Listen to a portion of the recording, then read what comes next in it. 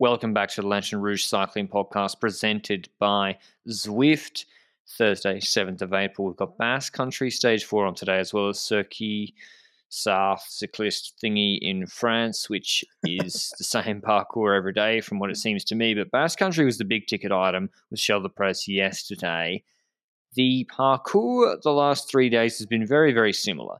There has been a climb of various steep proportions, cresting about 20 Ks to 30 Ks from the finish, with the finish being flat for quite a while and maybe a little uphill kicker, but not a proper hill finish either. That's what we had today from Vitoria-Gasteiz to Ingeteam Park Zamudio.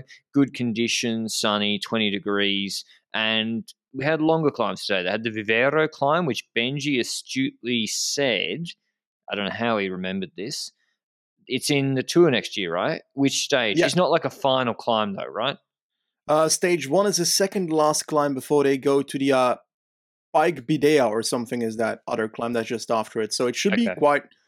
I'm not necessarily saying it's going to be the one where attacks are going to follow, but something might happen on it during the Tour de France Stage 1 next year. So looking forward to that. But today was certainly in the parkour for something to happen, right? Yeah, well... Maybe. It's so far from the finish, 20 Ks, and that's what really has coloured these stages. Stage 1, TT Roglic won. Stage 2, Alaphilippe won from a group sprint after the Pro Conti teams self-destructed. Stage 3, Bilbao nailed Alaphilippe in the sprint yesterday. So we've got, will Remco try for GC? He's not looked good on the climbs. What will Ineos do? Ineos yesterday paced all day with Thomas. Today, they got him in the break, and it was a completely different... It's what I thought would happen yesterday happened today because Ineos didn't decide to repeat yesterday's strategy. The strong teams got riders in the break. Van Sevenot in there, Thomas in there. When I saw that, I went out and took went for a hike because I thought the break was going to take 5-6 minutes. Were you... Did you think the break had a chance? I really did with Armour Rail. Who else was in there? Some strong guys. Quite a lot of strong riders. We had Victor Lafay for Cofidis, won a Giro stage last year, Oscar Rodriguez and Christian Rodriguez, so potentially a third Rodriguez is standing up in the ranks right now, but nah. Oscar Rodriguez was not going to be the strongest rider. Yeah, the Holy Trinity, you're right. Cepeda for Caja Rural, Donovan for DSM, some random riders, Guerrero for EF, Armirai for Groupama. We also had... I think we've said the most important names, I guess, from that list. So I'll go with that for now. And that breakaway indeed didn't get too much time because Jumbo was keeping the tempo relatively okay to not make sure that Cristian Rodriguez had 3 minutes in GC after today's stage because he's still not 10 minutes behind. He's, I think, 2 minutes behind from my memory. So he was somewhat dangerous, I guess. And then eventually, Kern Pharma started pacing in the peloton because they missed the breakaway as a Spanish Pro Conti team, and this is a conspiracy theory that's boiling up because Caja's in the breakaway and they are not happy about stage 1. They shouldn't be. They shouldn't be happy about stage 1. But anyway, Armorel's been very, very strong. We've been mentioning his name a few times this year. On Montagne de Lure, he was a strong climber, more of an engine. And on Vivero, it's 6K, 6%, but the first 2Ks are 10.5%.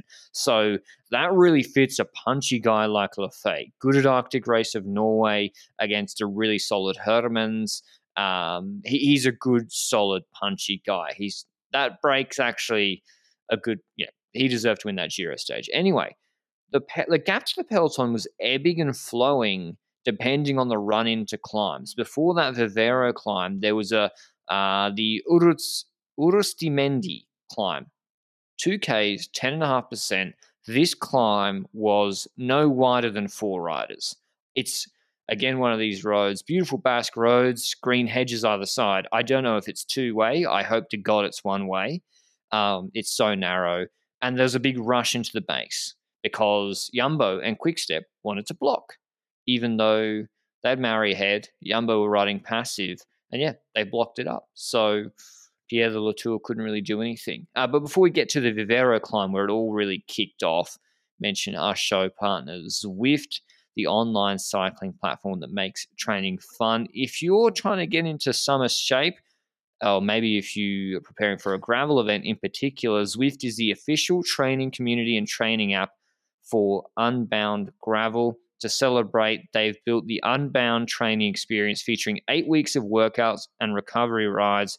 Whether you're part of the Zwift community or training for the Unbound Gravel event this June, you don't want to miss this series. There's also accompanying podcast. For more information, we have a link down below at Zwift.com. And yeah, I realized at the start of April, summer is quickly approaching. So I had to get my act into gear, training to be ready for some long rides in June and July. But Vivero, Benji, Yamo again, not really, didn't really want to do anything. Is that not their fault? That's just the parkour with such a long false flat descent finish. I don't necessarily think that they need to do something spectacular on this stage. They are the ones in the lead on paper, so I'd expect the others to attack them. And to be honest, after that Urustimendi climb and so forth, they did not have like 5 riders left either, so they got to keep in mind they can't just send a train up and try and attack left and right. And perhaps they wanted to wait until some other people tried something to be able to respond to that and then do something. But the weirdest part about this Vivero climb is that, well, in the breakaway, Lafay was riding away from everybody. One attack, snap, a gone. I think there was Armirai following for a bit. Yeah. And then also after that, we had Geraint Thomas and another companion in a third group behind Armirai for a bit. And then in the peloton, it was interesting because, first of all, Brambilla just started riding 5 meters ahead of the group. I don't know why. It just was funny to see that every single time the tempo dropped, he was like to the front and started riding a bit ahead. And next to that, we also had attacks by, I think Latour was doing stuff, and it was a response by Roglic, which I was on one end surprised by, on the other end not, because Latour's been relatively strong in these 1 week races this year. And do you consider him someone that Roglic should respond to, or should that have been the role for Jonas, for example? I thought it was odd he responded to it. Jonas, to me, seemed a bit asleep, actually, on this climb.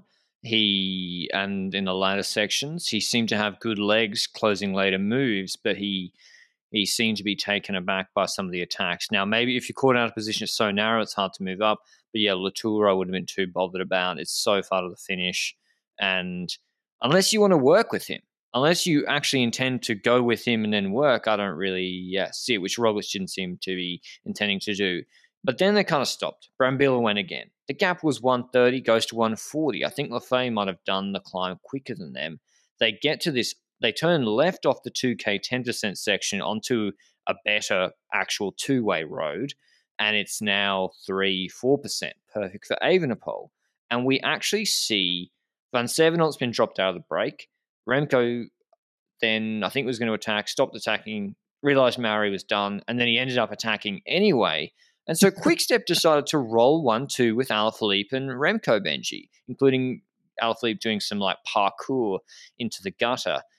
I feel like they're struggling with the multi-leader strategy, Benji. I worry that they're going to burn Alaphilippe and Remco is going to hard drop on Arate.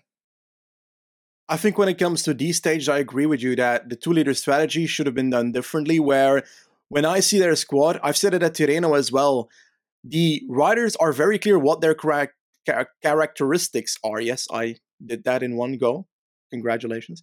But Remco Evenepoel is the type that can attack away, has the watts to keep going if he's solo and with other people and so forth, is good on those 3-4% climbs like you mentioned. And then we look at Alaphilippe, and he's the rider that is the finisher of the team. If they go to a sprint, Evenepoel is not going to do it. We've seen it in the last 2 stages that Alaphilippe is their sprinting choice. And I found it weird that they used Alaphilippe to attack today. But on the other hand, is it because they perhaps don't have the necessary confidence in the Remco's GC that they want to gain time with Alaphilippe perhaps, because otherwise they won't get ahead of Roglic in any way? I mean, Alaphilippe, it's hard to know whether he actually wants to take GC seriously, because there's I think a French rider has never won a World Tour stage race, and since the World Tour classification was introduced in over a decade. But Alaphilippe can clearly win a World Tour stage race, or at least could have in the last 5 years. I think he just attacked just to see what would happen. He got marked. It was a very strong attack. He got marked by Danny Felipe Martinez and Jonas, I think. Yeah, you're right. And the thing is, like, they kept going. First of all, were you surprised that Jonas was responding that late again? Because you mentioned, like, he was looking like he was sleeping quite a bit. Yeah, I was surprised that he wasn't. He should have been glued to Martinez and Roglic on Yates. That's what I thought. Or I switch it around. Okay. And then next to that, I want to ask, when they go, eventually that group gets taken back. But Alaphilippe just kept pacing for a bit. And that's the confusing part. Alaphilippe just kept pacing at the front of the group until they got to the proper top. And that's the part that I don't get about this at all. Like, what is the point to have Alaphilippe pace knowing that the finish fits him? I don't really know. Maybe to prevent Vlasov countering. He'd been sort of there. I think he just wanted to stay at the front. He did the same thing before the really steep climb before Vivero as well. He wanted to just do his own pace at the front. But yeah, I don't. At the end of the day, I think it's all moot because taking a huge gap on this climb is difficult. There was Movistar there. Mas got distanced, and even though Jonas wasn't helping, he got his domestique to bring that back. Bahrain were there with numbers. I thought Jonas, he's only 1 second ahead of Martinez, so he didn't work with them, so that didn't work. Anyway, descent, Remco attacks Roglic, goes really fast. Roglic is on his wheel. They had a gap, gets to a shallow section, stops. And we have Victor Lafay up the road. He's taken a 40-second lead on Thomas, Armirel, Guerrero, and Formolo, who we haven't mentioned for a while. Guerrero, he is a saboteur of chasers from way back. He maybe he wasn't today, but he has in the past, and they had no chance of catching Lafay. So he had a decent lead, 50 seconds, 10Ks to go. Suddenly, UAE go to the front, and everyone switches into sprint mode. Caja, or I think, they have Allah there. Roglic just has Jonas. UAE have 5 or 4 riders, one of which is Ulissi. We have a little uphill kicker. Remco and Alaphilippe are the only quick-step riders, apart from Van Sevenot, who'd been in the break for a long time. They pull. Suddenly, Lafay's cracking, and I thought this was going to be a nailed-on break win for Lafay. Unfortunately for him, it got brought back very, very quickly with finally, after UA were done, they spent everyone. Soler did a good job. Remco put the death knell, I think, just under the Flamme Rouge for Lafay. And Benji, we've credited him, Remco, for his lead-outs at, I think I said it was Algarve, but it might have been Valenciana for Jakobsen the other day. Some weren't good either. To me, he starts his lead-outs like an attack. He gapped, maybe it was Polance or a UAE guy off his wheel, and then looks around and stops and waits. And I think he's a great last K reverse lead-out option, maybe the best in the world. But then if he actually wants to do a steady lead-out, why is he getting in super aero position and surging? And I even think Alaphilippe doesn't want to be on his wheel in the lead-outs anymore because he eats so much wind behind him. Ooh, spicy take. I think when it comes to his lead-outs, I agree that this one today certainly was a very accelerative one when it comes to the start of it, and it definitely caught UAE somewhat by surprise, as they probably thought it was an attack by Remco. So it indeed looked somewhat like an attack. And then the curious aspect is okay, he kind of goes slower and he looks behind. What is the situation? Alaphilippe is not on my wheel. I've got 2 UAE riders in my wheel. I could keep going because Alaphilippe's on the wheel of another sprinter in a relatively strong position to do something here and keeps that going. But what intrigues me the most is the last part of his lead out is always what's intriguing. And we go into these final 500 meters and it starts to get a bit cornery. And we've seen lead outs like on stage 1 where he did wonderful corners and it brought Alaphilippe to victory. But when it comes to these corners, the people started swarming them on the left side. And that's where the danger lies. Because Remco's lead out starts getting slower towards the end? Yeah, I think he ran out of steam a little bit. It was kicking uphill, so it wasn't like you can't drop your guy off at 250. That was too early. And I think the chicane also caught them by surprise. It really was this open left side was the spot to move up. Roglic was shading Alaphilippe's wheel and Ulissi's wheel to that side. Ulissi had the open lane there, but it was Martinez jumping ahead into the quickest line through this left-hand bend. And they'd had Thomas in the break. Martinez had attacked before. He's in magnificent form, and he got the jump on Ulissi. Ulissi, I'll be frank, looked a bit slow, and I'm not mad. I don't think UAE did anything wrong. If you don't try, you don't get anything. And they had him in the group. So fine them pacing, they had the riders, but he looked slow. Alaphilippe had to go the long way around Remco, who was blocking him through the corner, and can only catch up to Martinez in the last 25 meters side by side. And despite Martinez thinking he'd won easily, he didn't do a bike throw. He already started celebrating. He nearly Alaphilippe himself, giving it to Alaphilippe, but the karma gods still gave it to him by literally the width of a tire. And he beats Alaphilippe coming quick behind him, who misses out a second day in a row for stages that really suited him. Ulissi third, Roglic not even bike throwing for fourth for the 4 bonus seconds. Yeah. He also got closed in the sprint for a second day in a row. Could he have opened up earlier? Probably, but doesn't really matter.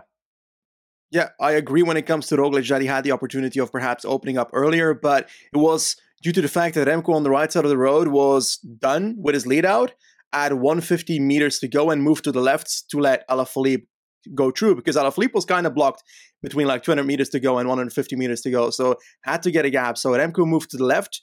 And at that point, Aular, the Caja guy that we spoke about a few days ago, was on the left side of Remco.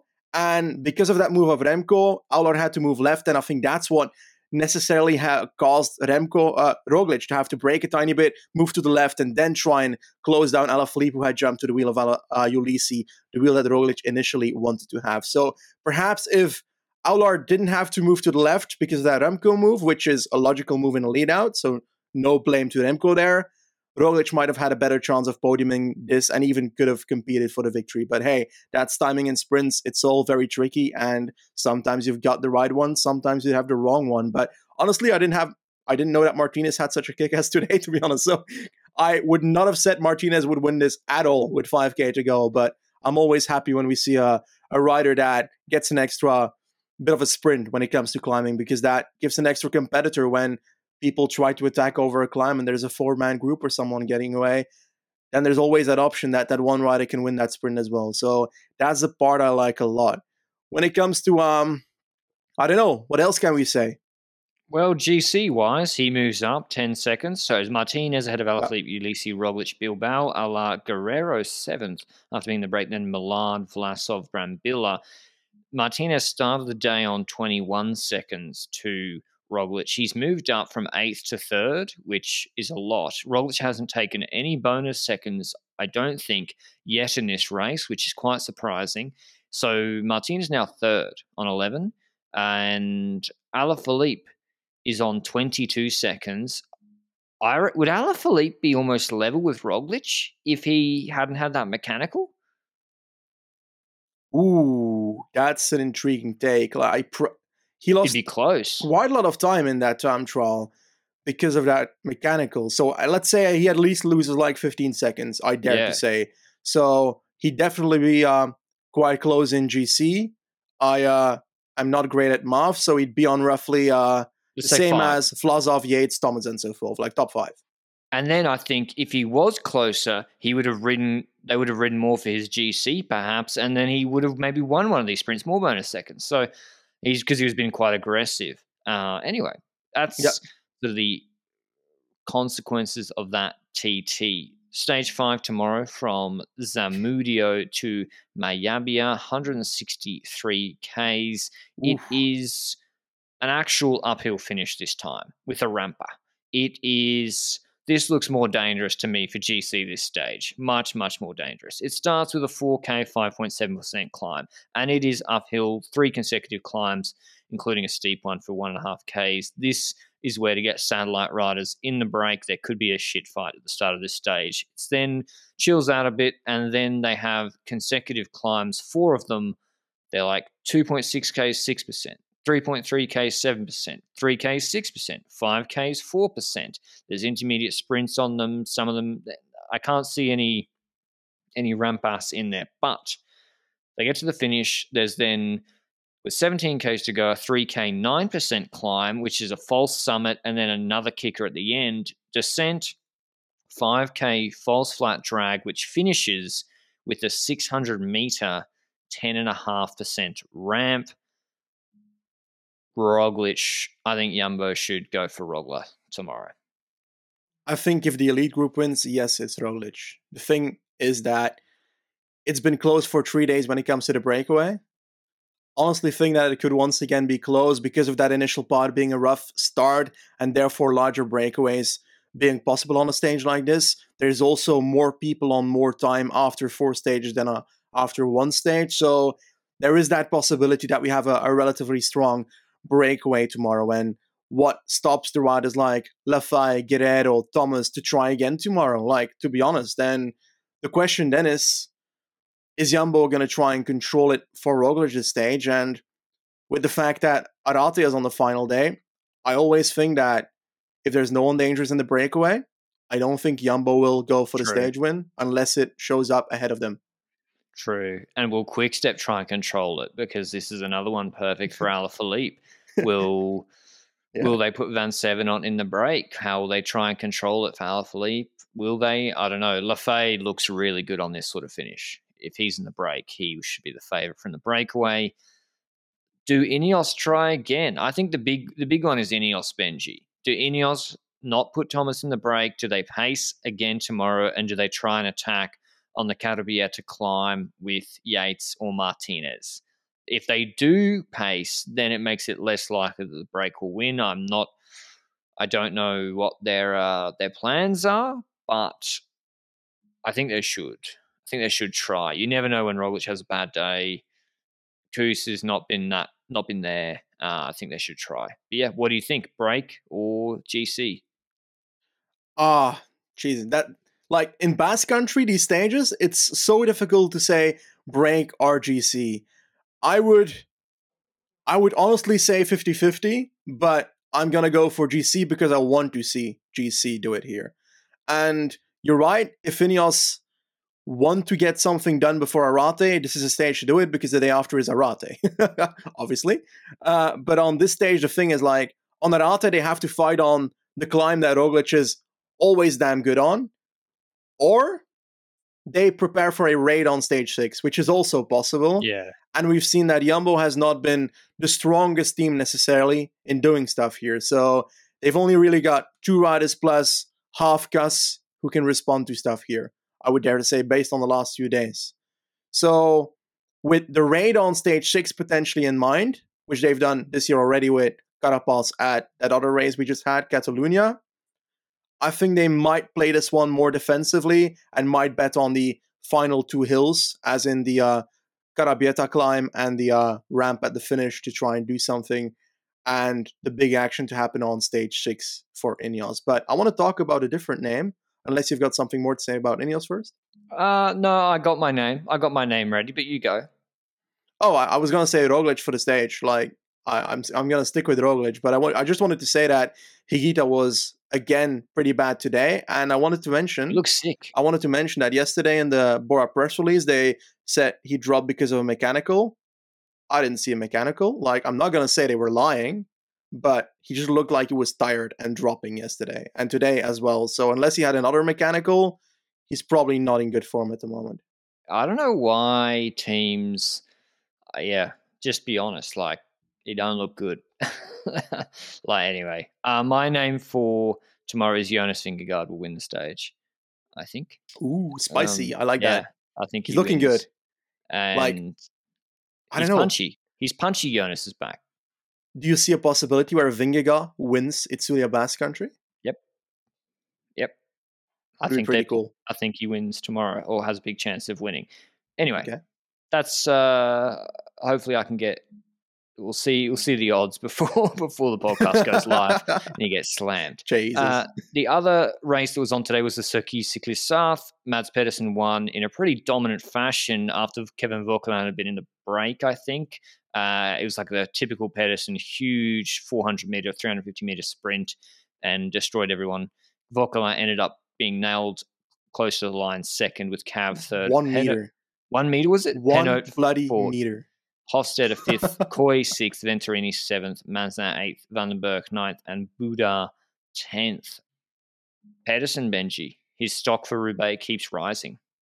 Yeah, certainly. But we got to keep in mind that Circuit Sarthe is not exactly the race to look at when it comes to Roubaix. Yes, we can notice that riders are in good form. We got to keep that in mind. I do still believe that Mess Pedersen is certainly one of the top 3 favorites for Roubaix in my mind personally, especially if some rain falls, which is probably not happening based on what I've seen so far when it comes to weather reports. But he's definitely looking strong. And it's not only Mess Pedersen in that race. Like, Kevin Vauquelin, I am going to be honest, before this year, I barely knew who this person was. I knew he won the U23 ITT in France, but outside of that, I thought he was a misc French rider on a French team. But he started the season off actually insane with Oman, where he was one of those top 3 riders, I think, on Jabal Al-Akhdar. Yep, following Hurt. And then throughout the rest of the season, yes, he hasn't won yet this season, but he's always so close. Fourth on the first stage at start, fourth in La Route Adelier de Vitré. Yes, I'm trying French. I'm so good at it. He was, I guess, strong throughout the season so far. And I think he's was in a group, Benji, in Kerner or Omloop. I think he was in like a G1. Possible. And I was like, who the fuck is that? It was Kevin Vauquelin, I swear, in one of those. You're right.